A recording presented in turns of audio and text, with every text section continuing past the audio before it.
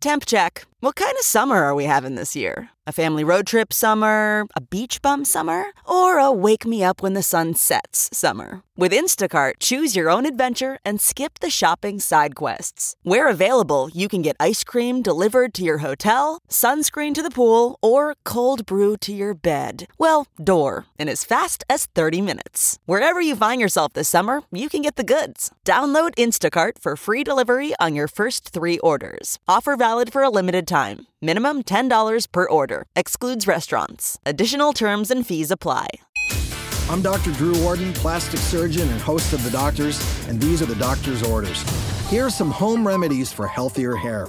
If you're looking to increase the shine of your hair, try adding a little bit of vodka to your shampoo. This may help strip away the buildup of products and minerals in your water. If you do try this, you only want to do it once or twice a month. For naturally oily hair, your best bet is witch hazel. Witch hazel is a natural astringent. Applying it to the hair and roots helps close the pores on the scalp, preventing overproduction of oil from the sebaceous glands. For any serious concerns about the health of your hair, consult your doctor before trying any home remedies. For more information, log on to thedoctorstv.com. I'm Dr. Drew Ordon, and those are The Doctor's Orders.